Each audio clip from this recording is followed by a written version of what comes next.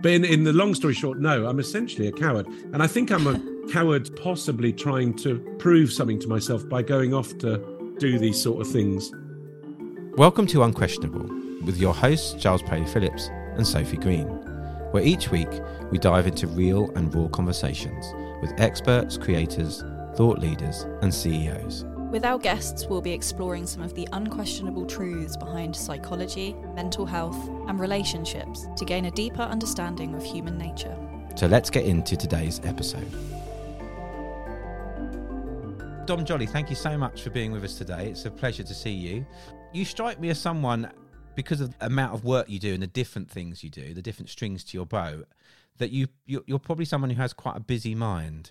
And being a creative person myself, I suffer terribly from a busy mind. And when I say suffer, I mean it can sometimes impair sleep, and I'm forever just wandering around daydreaming. I was wondering if you are a person with a busy mind. I think I do have a busy mind. Yeah, I'm a sort of shit polymath, I think is what I describe myself as. I do lots of different things. You know, it's jack of all trades, master of none. I hate the idea that you're pigeonholed in something. So obviously I got famous through comedy and through Trigger Happy, which I love doing, and it's something I'm just seem to be naturally good at. So I don't really see it as a talent, but because of that, it's allowed me to do lots of other things, and I love doing all those different things. And I'm really bad at being not busy, because I need something for my mind to do. And actually, so things like the lockdown was a nightmare for me, because it just yeah, I mean, basically, I love being busy, and I love that. But the worst thing is having a busy mind and not being busy. And there are periods where, because I'm not in control of my life, I have to wait for something to come to me. So I find myself all the time trying to create things so that I can be busy. But sometimes you just have to hope that this, what I love about my life is that I can be at my lowest, and then suddenly an email comes out of nowhere.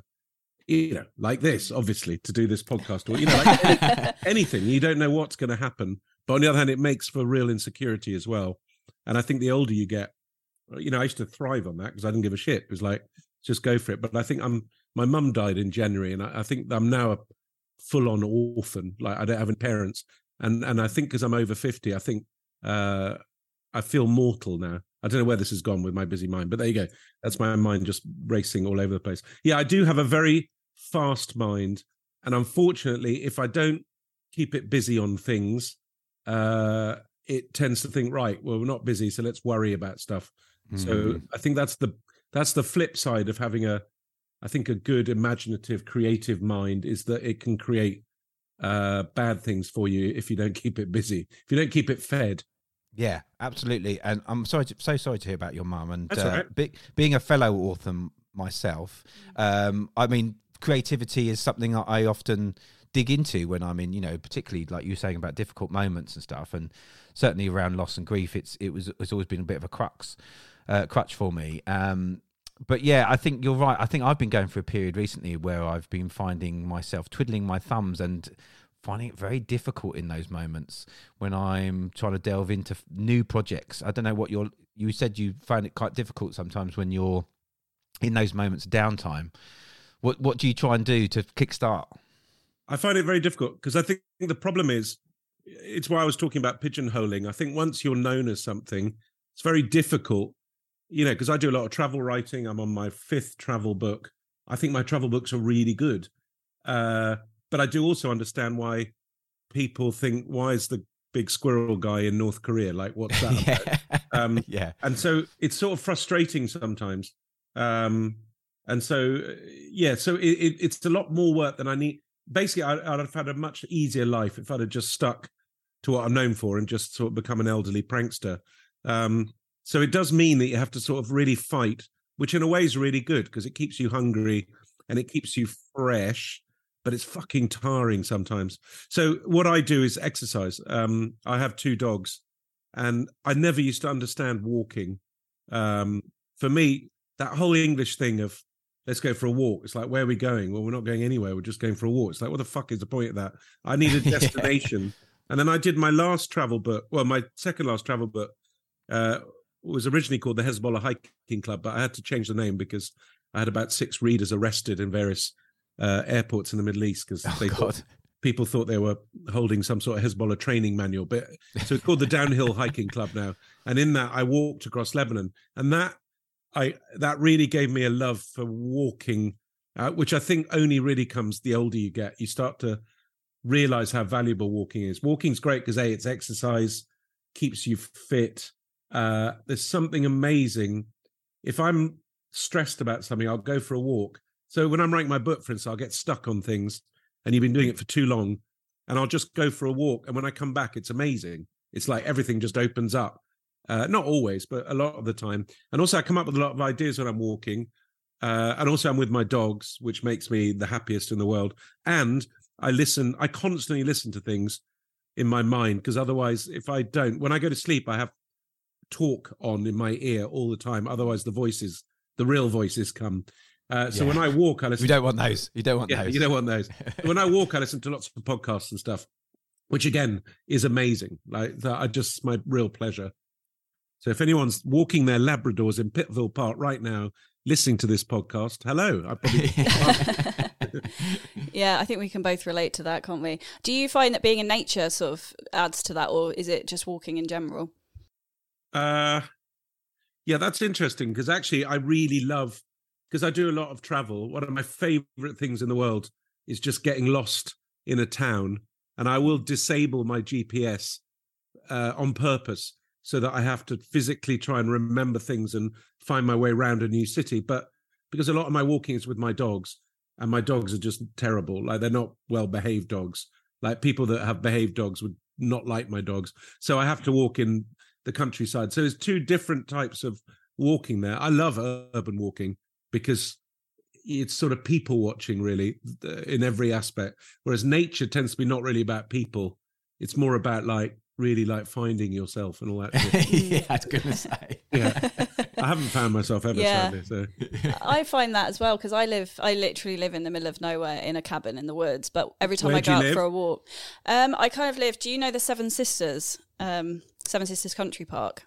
With the White Cliffs. Yeah, I literally live in the woods there. So beautiful area, and I can go to the beach or go around the woods. But every time I go for a nice walk in nature, I've got my headphones in and I'm listening to some documentary or podcast about, murder or ghosts and gorgs or something. But it's weird, because actually one of the things you should get out of walking in nature, one of the weird things about walking is that I do like listening to things, but actually I think you're probably missing on a vast part of the nature experience. I'm not listening to birds cheeping and sheep doing whatever they do, but I don't care. I really like it. To me, it's like making your own soundtrack to your film, your walk film. Don't know what that means, but yeah. Well, it's interesting you say that, because when you were talking about how you find it difficult to get to sleep at night, I have a very, very busy mind, and I've always struggled with, just being quiet and meditating and all stuff like that. But when I go to bed, I've learnt to sort of harness it, and then when the thoughts come in, I sort of tailor them, so I almost create my own film. So it's like I watch a film to go to bed, but I'm the director and the producer and the star. Yeah, and it's like you're creating something with your imagination. So I don't know if you've ever tried that, but I highly recommend. It's good fun. Well, it's weird because I don't actually. It's not that I can't sleep. I literally just hit the hay and bang, I'm out, and I've always been able to sleep with no problem at all.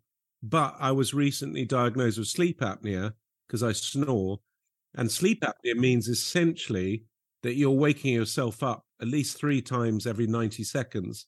And you're not getting any REM sleep, and technically, you're if you carry on, you end up with brain damage. But it's very odd. The signs of sleep apnea are normally the sort of people that fall asleep at the wheel and fall asleep in the day. And I that wasn't me at all. So I don't quite understand it. But it's because when I grew up in Lebanon in a civil war, and for comfort, we'd listen to the BBC World Service, and so I've always there's always been a radio on in the background. It's like having Radio 4 on or the cricket on or whatever. And when I go to bed, I think about stuff so much that I just put something on and I literally fall asleep in about 20 seconds, but I have to have something. But it's in my ear all night. And I sometimes wonder whether I osmose all these things. It'd be great if all the info that's going into your ear when you're asleep you take in and process. I don't think I do. I don't know. Maybe I should listen to Chinese radio or something and have like just learn Chinese. I don't know. I don't know. I think if you were a regular sleeper and you went into that deep REM sleep, you probably wouldn't be taking anything. But if you're constantly in that state of almost like hypnosis, because you're kind of awake, kind of asleep, maybe I would give it a go if I were you. Yeah, well, I probably will. But I mean, to be honest, I've listened to, like I mean, years of stuff because I've done this since I was 8. Like, so it hasn't really improved me. So I'm not sure. I think it might be too late. I don't know. It's really interesting about sleep apnea because my wife's going through testing at the moment for sleep apnea, and very similar symptoms to you. She sleeps very well. She'll go to sleep very quickly, and it sounds like she's having a really solid sleep. But she has problems with snoring and stuff. So you see, the snoring is really interesting because my wife used to grumble about the snoring, and of course, the snoring, it's not snoring. What you're doing is you stop breathing and you go, and that's you sort of waking yourself up. Like literally sort of you're sort of resuscitating yourself about 40 times a night. So when I found out that I had it, I took a test and I wore a thing overnight and it told me that I was literally dead 90 times a night. It was very frightening. And if I carried on, I'd have like terrible strokes and stuff. So now I wear this machine, which luckily I'm a nose breather rather than a mouth breather. So it looks awful. I mean, like if I go and stay at a hotel, I stayed at the Groucho, and you have to hang this pipe up, and I've got my machine. And then I was changing rooms, and I went out. And they rang me and said, "We got to change rooms." I said, "Fine, just do it." And then they rang me back and said, "You've got some equipment there," and I think it was some weird bondage shit that I'd set up. But it is odd. I definitely find it easy to wake up now. Like I've always found it very difficult to wake up. I think everyone does, but so possibly I have a better quality of sleep. Also, I saved Adrian Charles's life because I did a thing called Pilgrimage, which is a terrible show. But I had to walk from Belgrade to Istanbul, but in TV terms, so in a minivan with Edwina Curry and Adrian Charles and various other people. And Adrian Charles and I shared a room, and he did that. And I said, "You've got to go and get yourself checked out." And he did, and he had really bad sleep apnea. So I think I've saved Adrian Charles's life, which is a good thing, I think. I think it's a very good thing. And if for no other reason than we can continue reading his Guardian column, which is... You might have saved many people's lives just by mentioning it on this podcast. Well, it is odd. I'd never heard of sleep apnea. And then the moment, I couldn't even spell it because it's APNOEA. It's a People weird... spell it the other way. But it's very odd. It's like when you're pregnant, not that I've been pregnant, but the moment you're pregnant, suddenly there's babies everywhere and stuff. And the moment I was diagnosed with sleep apnea, I started noticing people talking about it. The guy in Sopranos has, Tony in Sopranos has sleep apnea. Oh, really? And you just start noticing it everywhere. It's very odd, but it's interesting. Yeah, it's really interesting. I mean, obviously we're going through that journey at the moment. It says in inverted commas, the journey. I think my wife will get diagnosed with it. Because I just think, and she's just so tired all the time. So I'd be interested to know if it's helped with that. Yeah, well, if she's tired, that's definitely a reason for it. The good news is, firstly, these machines just sort it out, and the machines are getting smaller and smaller. Soon you're just going to have a thing you clip on your nose. Yeah. But genuinely, one of the issues about it is snoring is a kind of comedy staple. Like, snoring's funny, and it's like, oh, it's the snore. But actually, I don't want to freak anyone out if you snore, because if you snore, it's not necessarily that. But if you do snore very badly, especially if it's sort of stuff, you do need to go and get it checked out, because it's not frightening. It will do you damage in the end, but you can get it totally sorted. So I would. Yeah, it's amazing how much sleep we need, how much we need sleep. I mean, they talk about things. If you don't sleep for so many days, you have psychosis and all sorts of things. I went 72 hours without sleep once for something I was doing, and I was hallucinating. I mean, it was just terrible. It was like, it was insane. Yeah. Yeah. It is like torture, isn't it? Yeah. Yeah, well, there you go. So tell us a bit about your writing process, Dom, because I mean, writing's obviously been a big part of your life, and it's what you do a lot of now. When you're doing like the kind of travel writing, what's the process around that? Are you just taking notes? Are you observing? How does it work? Yeah. So I'm a really lazy writer. I've always been able to write really fast, and I love writing. And I grew up in Lebanon, where comedy was not really big on the agenda, and people I used to really admire were like travel writing. You know, we knew loads of foreign correspondents, and I used to love travel writing. So that was always what I wanted to do. And I think travel writing, in a sense, is a cheat, but it's why I love doing it, because I literally decide it's gonzo writing. I make myself the story, and so literally, I think so. My new book, for instance, is called The Conspiracy Tourist, in which I kind of think conspiracies used to be fun. They used to be like Bigfoot and, you know, did we land on the moon and stupid shit, but kind of interesting. And now it's just become the body politic, and you've got, you know, presidents telling you to take bleach and just mental craziness online. And so I just thought there's no point fighting these people, because I do fight them online constantly, and you maybe win over one, and then another 100 pop up. I call it whack a cunt, which, sorry for the word. And it's just pointless. So I thought, and actually I spoke to someone, and people who believe in conspiracies, I'll get to the writing in a minute, but people who believe in conspiracies, they tend to be like cult members in a sense. And if you attack them, they tend to withdraw into their bunker more. It's not a good way.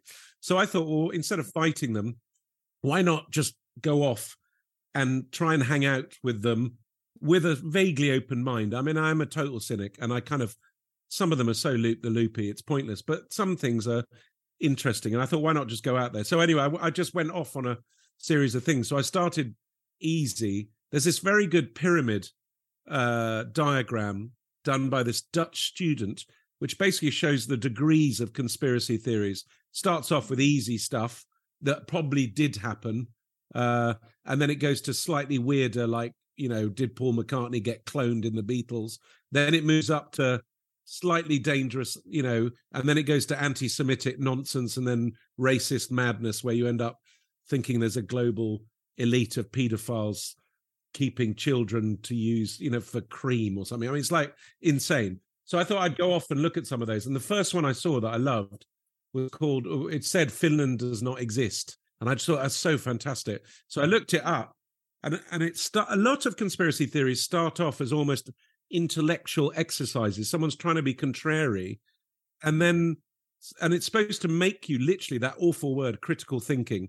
You know, flat earthism, for instance, the same thing. It started off actually by some stoned philosophy teachers sort of saying, what's the most ludicrous thing we can think of? And then prove me wrong. And so it makes you have to understand the globe earth theory to prove you wrong.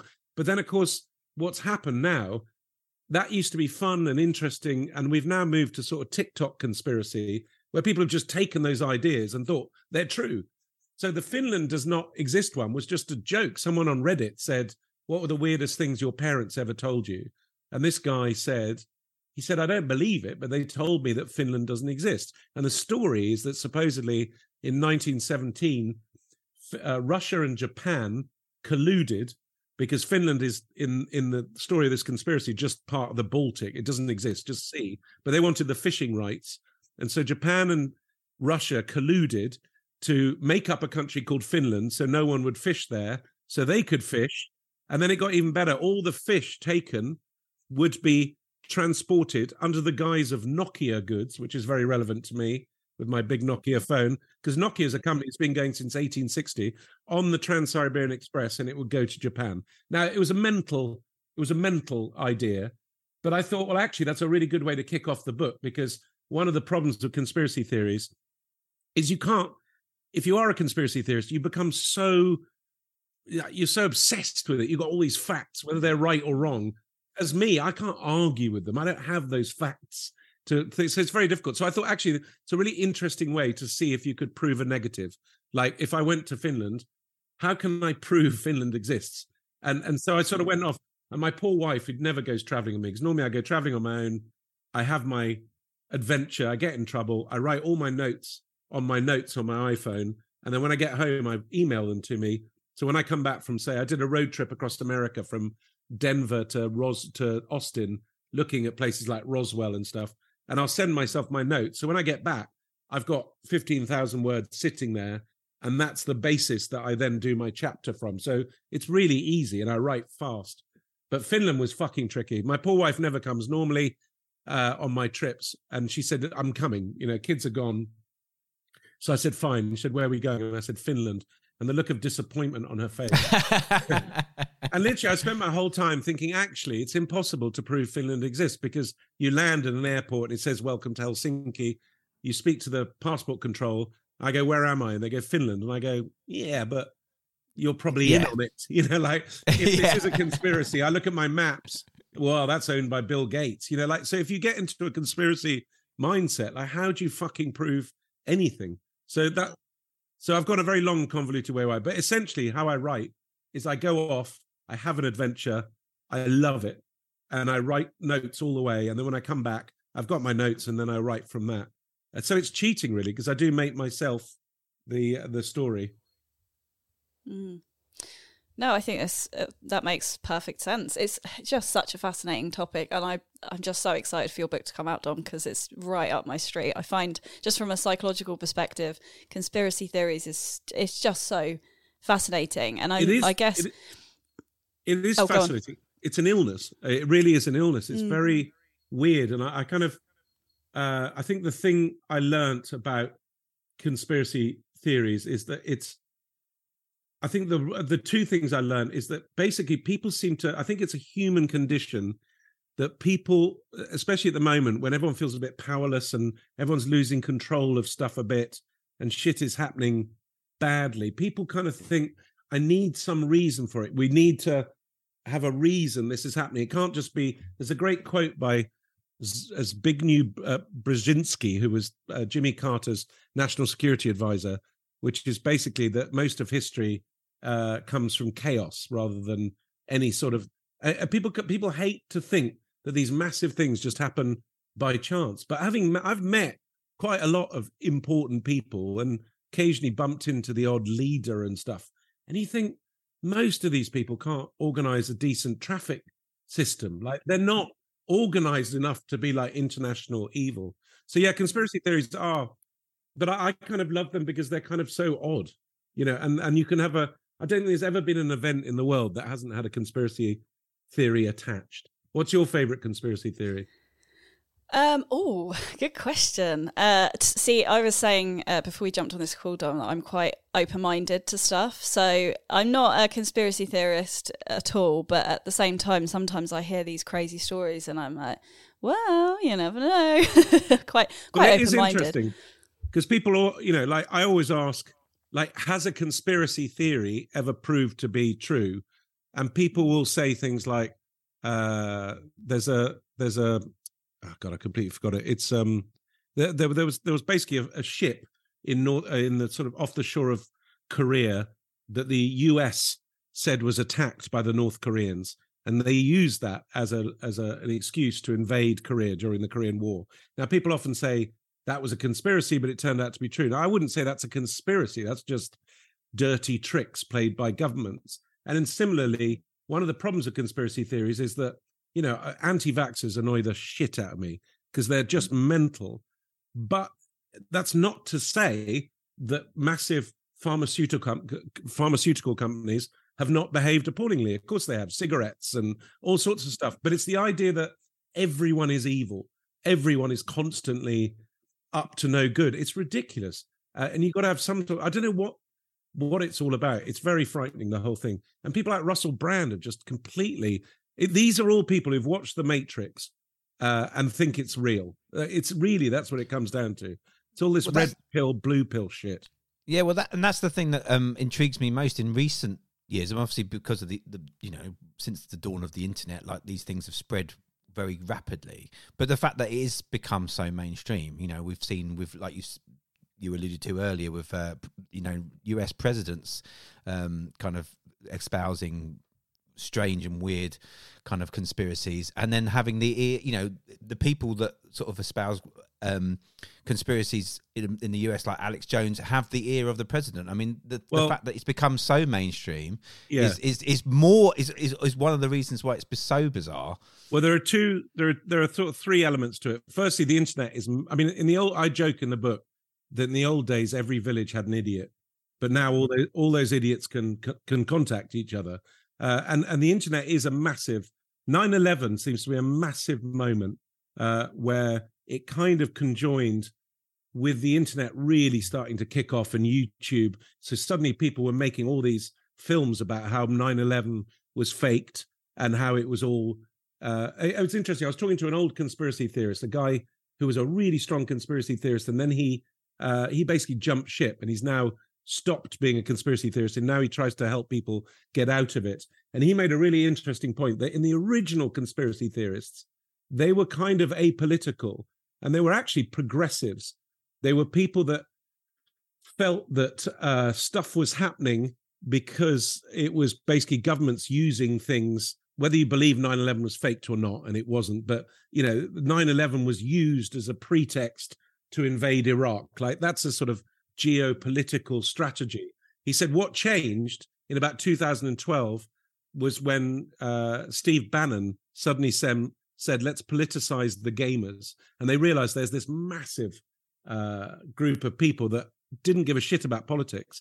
And they used that Kellyanne Conway thing, alternative facts. It's like they started making these videos and saying this is the truth. And suddenly it's become nastier and nastier, and it's become very right wing. And like now, if you look at anyone who's espousing some weird conspiracy, you can see they tick boxes on all the other ones. So it's definitely changed, but the internet is a massive part of it. Suddenly you can make stuff. There are no facts anymore. Like, and it's a very American thing. There's a very anti-expert thing in America, which comes from them being a rebel country and sort of mistrusting the government. Now they mistrust elites. And by elites, they mean scientists and people who've done proper work and stuff. It's crazy. The whole thing's very odd. Yeah, I wonder if, speaking of America, I wonder if situations like MK Ultra and stuff that turned out to actually be true have kind of almost thrown fuel on the fire. Like, see, we told you, this has happened. So why? Because on the outside, if you look at something like MK Ultra, and most people would probably think, oh, no, that's ridiculous. That couldn't possibly happen. And then, it's similar with QAnon, all this nonsense. There's probably people out there that are like, well, that you wouldn't have thought that MK Ultra could have happened, and look what happened there. So I wonder if that's kind of making people more enthusiastic. But that's the problem with conspiracy theories, is that it's the theory that if one person has behaved badly, that everyone is. It has a very negative view of humanity, and it's very odd. Just these leaked the leaked WhatsApps from Matt Hancock.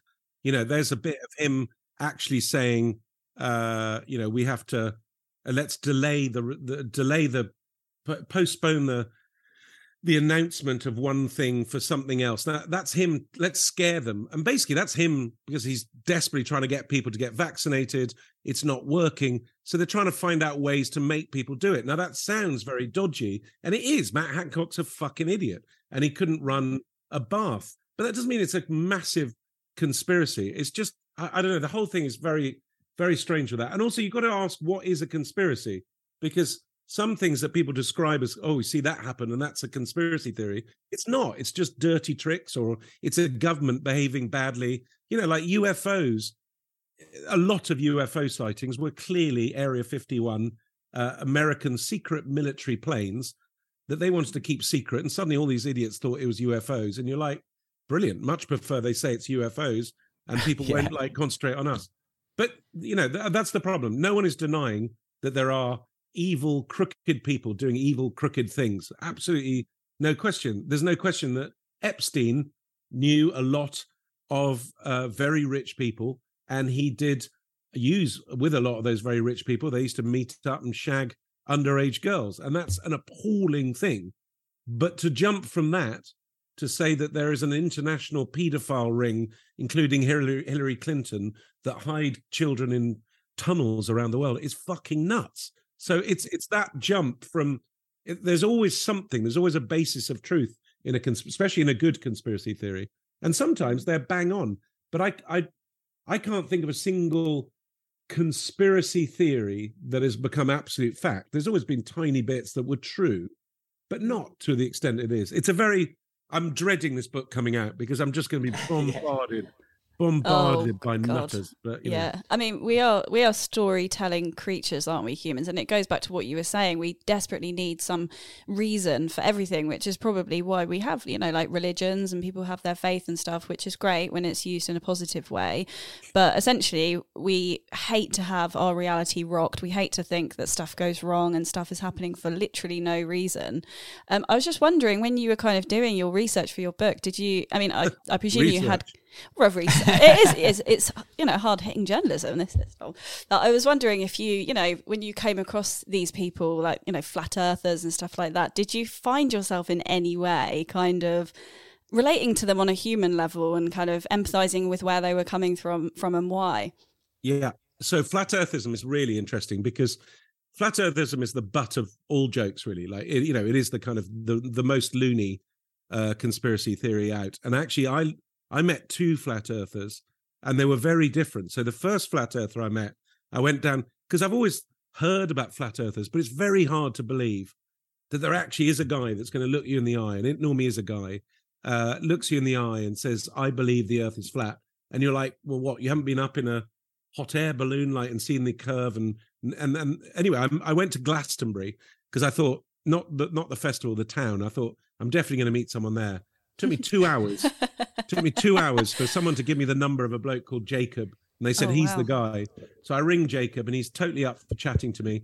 And he arranges to meet me in a cafe. And he says, you'll recognize me. I'll be wearing an Afghan hat, which anywhere else would be fine. But in Glastonbury, like everyone is wearing an Afghan hat. So he turns up and he looks like Roger Waters from Pink Floyd if he'd joined the Mujahideen.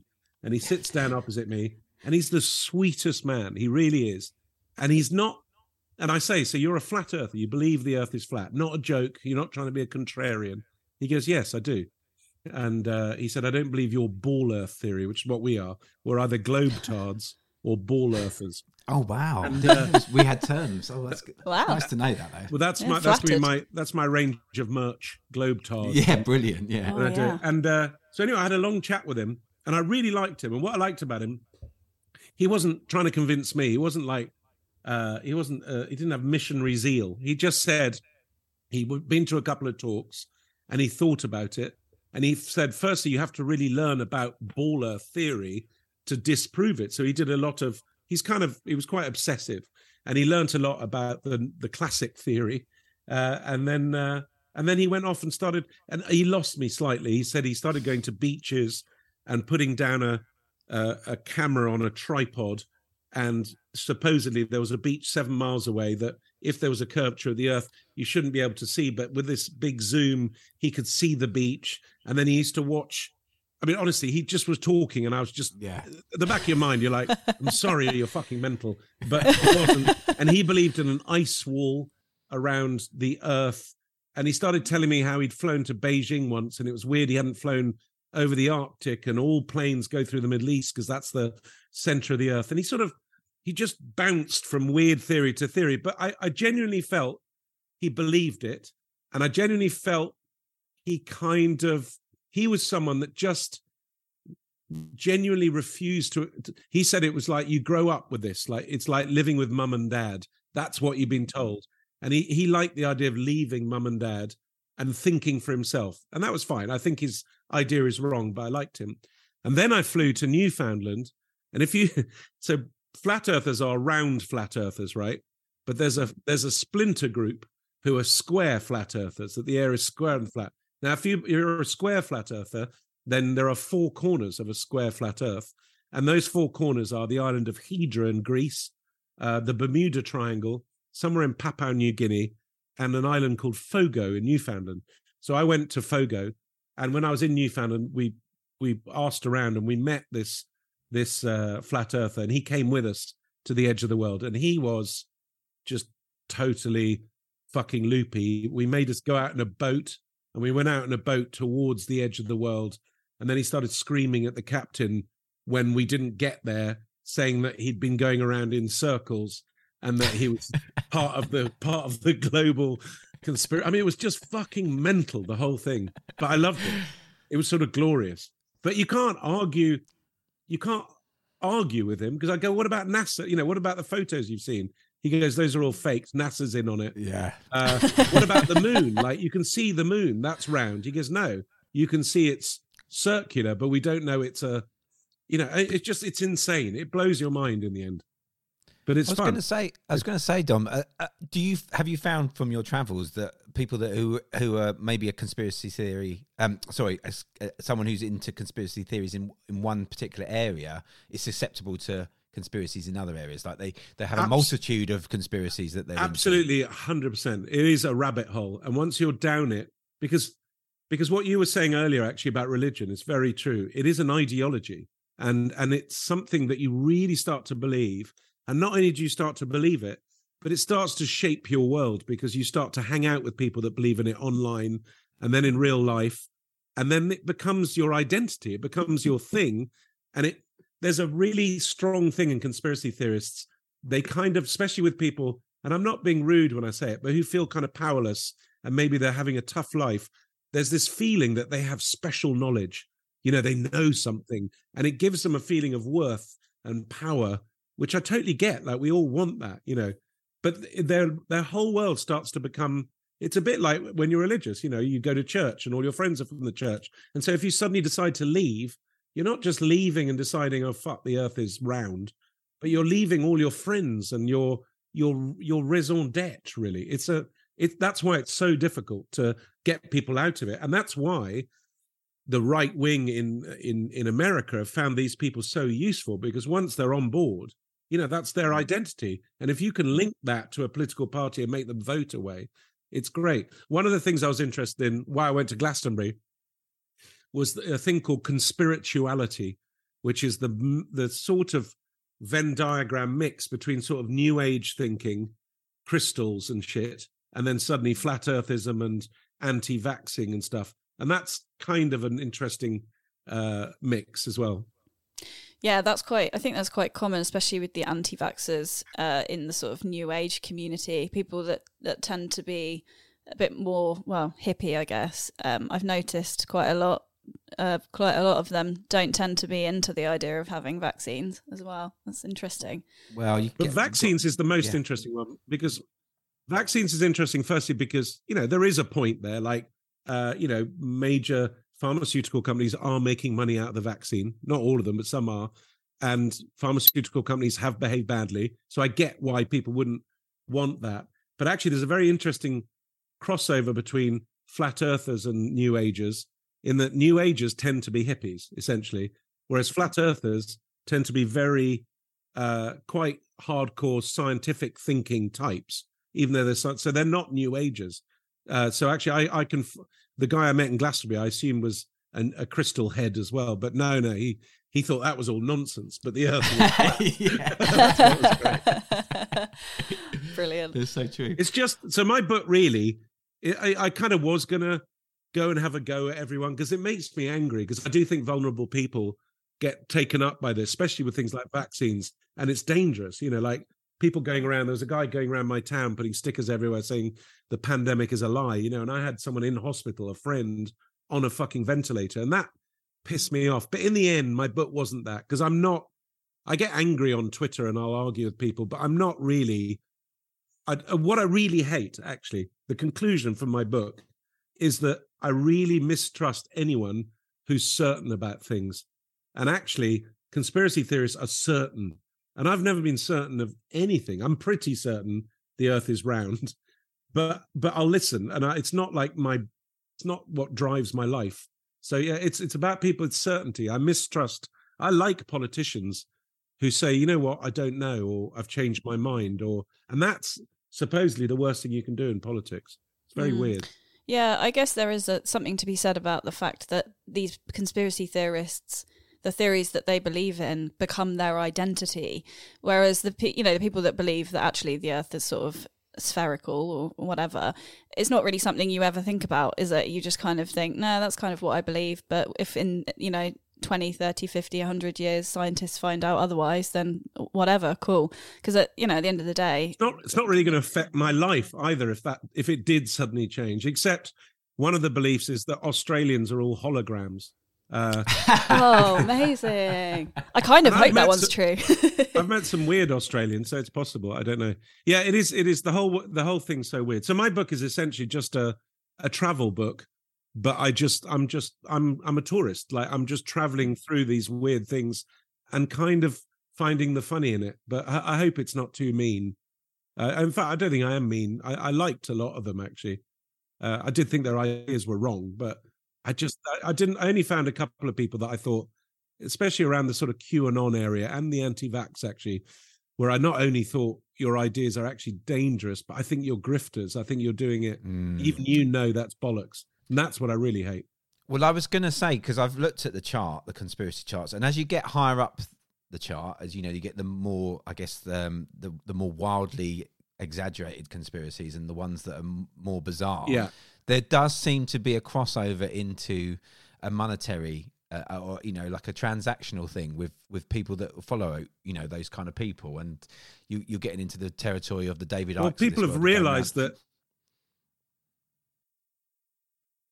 Yeah. I mean, David Icke and Alex Jones in the book, I actually, just before he got done for $1 billion, I hated Alex Jones so much because, one of the guy I spoke to who is an ex-conspiracy theorist, he said what he really hated was the change between when he believed in conspiracies with 9/11, whatever you thought about it, it definitely happened.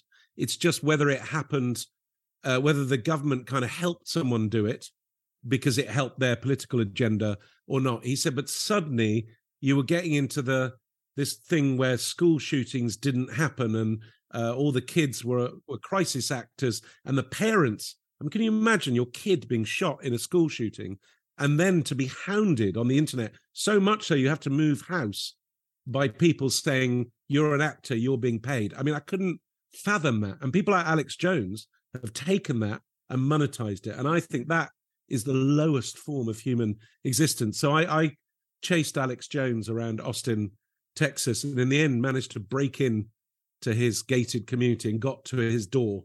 But there was a gentleman there with a very large handgun. And at that stage, I did my sort of Louis Theroux bumbling British guy and left. It is crazy, though, how involved Americans get in sort of like, with that Hampstead conspiracy theorist. Where everyone have you heard that? Yeah, it's have you crazy. Listened to that podcast? Yeah. The Hampstead hoax. Is that it? It's unbelievable. I didn't know anything about that.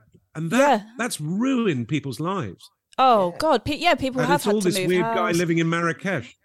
Yeah, but also the American guy that ended up getting involved as well and flew over to England to sort of like stoke the fire. And it makes you wonder, why do you care? Like, I cannot think of a single thing happening.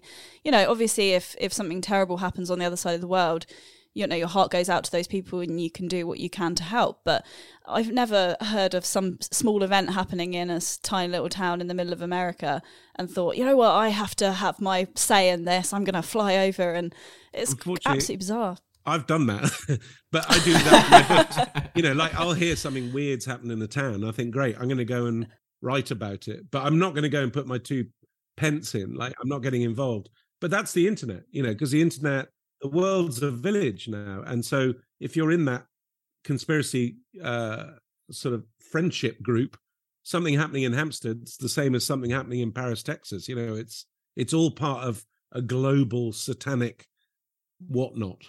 Yeah, it's bizarre. Yeah. Dom, you've always struck me as someone who's, and you might not think this, but it comes across in your work, a risk taker. I mean, going back to what you did with Trigger Happy, and then I know before that you were doing political like news production, and you were doing setups with MPs and stuff, and then you obviously moved into Trigger Happy, and then doing your books and stuff. Do you feel like you're a risk taker? Do you feel? I know this might sound like a strange thing to ask you, but you need a certain amount of courage and bravery to kind of take on these. Obviously in this book you're taking on conspiracy theorists, but in general, just taking on the subjects that you do. No, it's really funny. I think one of my real, certainly in my travel writing, I think one of my real advantages is I'm a coward, because I grew up in a war where I was terrified all the time as a kid. And my dad fought in the Second World War as a fighter pilot. And he to me was always, he flew in the Pacific. He was always like, fuck, he was in a war. And I ended up doing, my first book, The Dark Tourist.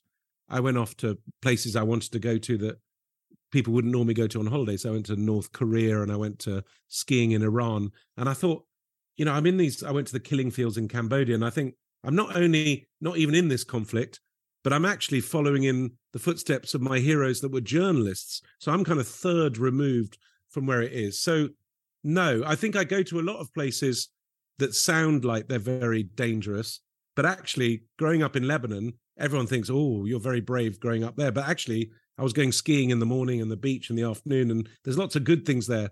So I like going to places that people are put off by, but I'm basically a coward. The only place I went to where I was totally out of my depth was Congo. And I went to the Congo when I was monster hunting, and I went to the north of Congo to a lake called Lake Tele. There's this monster called the Macalian Bembe. And anyway, it all went to shit. I went down a river in a canoe. It was a proper Tintin adventure. 3 days, got to this village, and then it all went pear-shaped. They all got drunk, and I was tied to a tree. And I was just like, fucking hell, I'm so out of my depth here. So that stuff, I'm only brave in that, fuck, I've got to get out of it. All my comedy stuff, I never saw that as brave. I've always just been able to, I like an argument. I like fronting up. And I in my private life, I'm not crawling around Cheltenham dressed as a snail, like I'm pretty normal, although I like a fight. I like an argument. My wife would say I'm fairly confrontational. But so I don't think of it as brave. I just assumed everyone could do it. When I started, I was a researcher on the Mark Thomas comedy product, and no one else could do stuff. And so I just said, oh, I'll do it. And then I slowly realized that for whatever reason, it's just something I can do. So I've never seen it as a talent. It's just something I'm born with, and I kind of like doing. So it's a very unbankable skill, really. It's quite weird. But in the long story short, no, I'm essentially a coward. And I think I'm a coward possibly trying to prove something to myself by going off to do these sort of things. But I'm always fairly sure I'm not going to be harmed. Otherwise, I wouldn't go. I don't know. Yeah. Well, speaking as someone that goes out of their way to avoid confrontation, I think there seems to be a sort of bravery in the fact that you're quite comfortable with confrontation. Or is that just being a wanker, though? I mean, it's like, I don't know. Or that. Yeah. There's a fine line, I think. It's a fine line. I think it's a very fine line, yeah.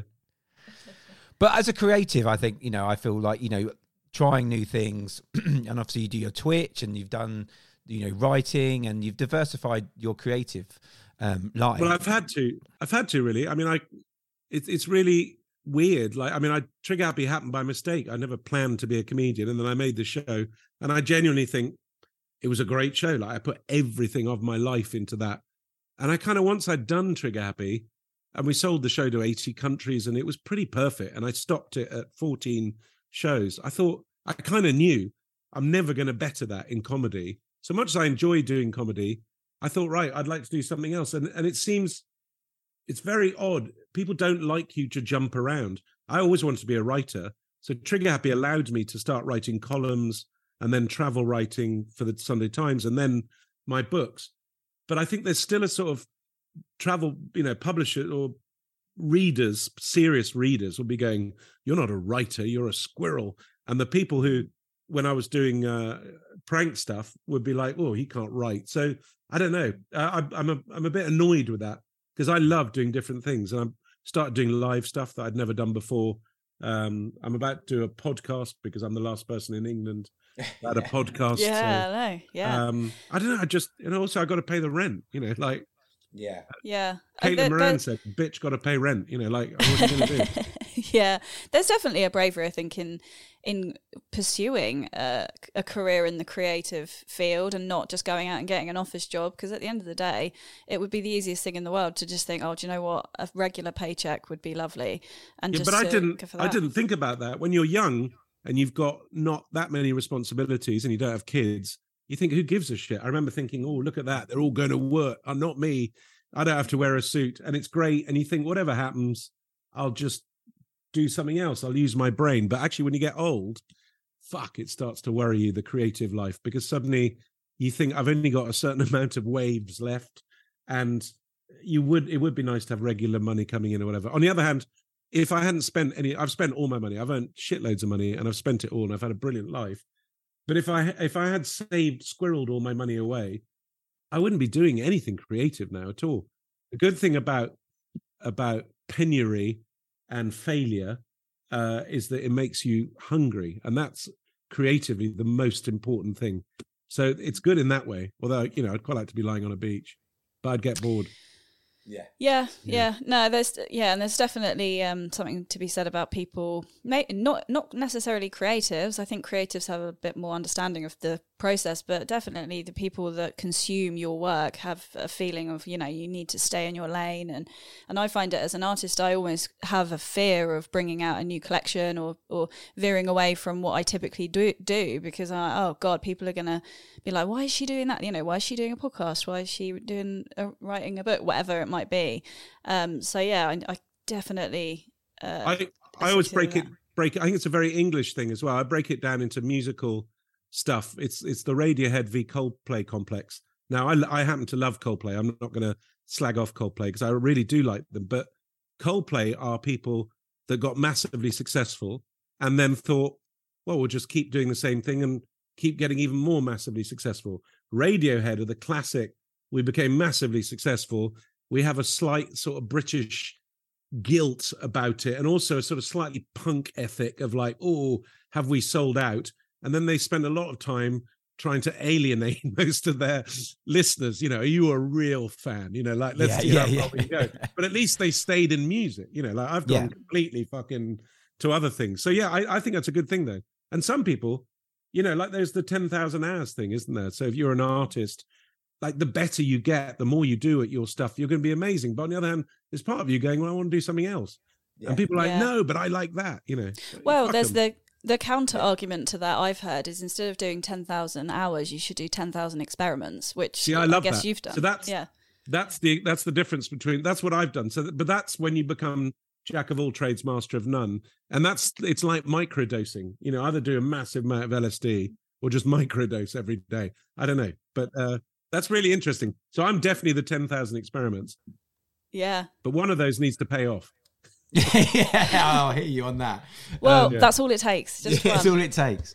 Dom, honestly, it's been such a pleasure to talk to you. Thank you so much for indulging us on the conspiracy theory stuff, because that is something that we talk about quite a lot anyway. And going back to your point on the favourite conspiracy theory, I think having watched the film so many times, JFK is probably up there for me.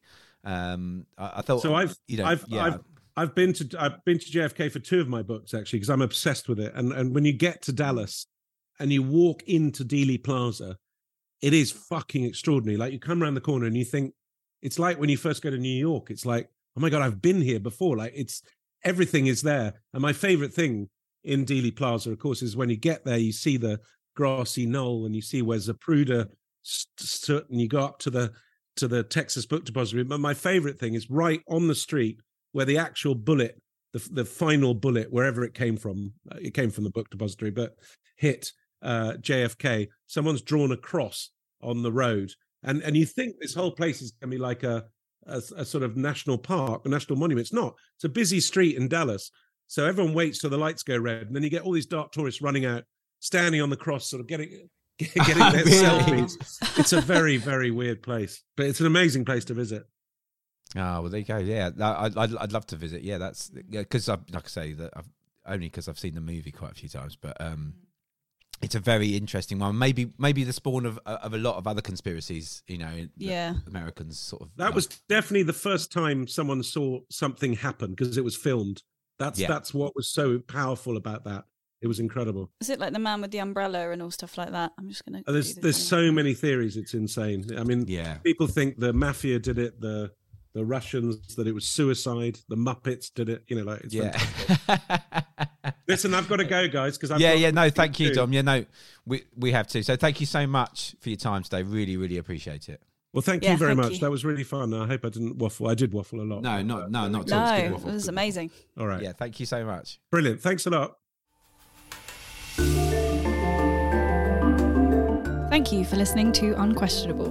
We'd love to hear from you on social media by searching for Unquestionable Podcast. Don't forget to like and subscribe wherever you get your podcasts.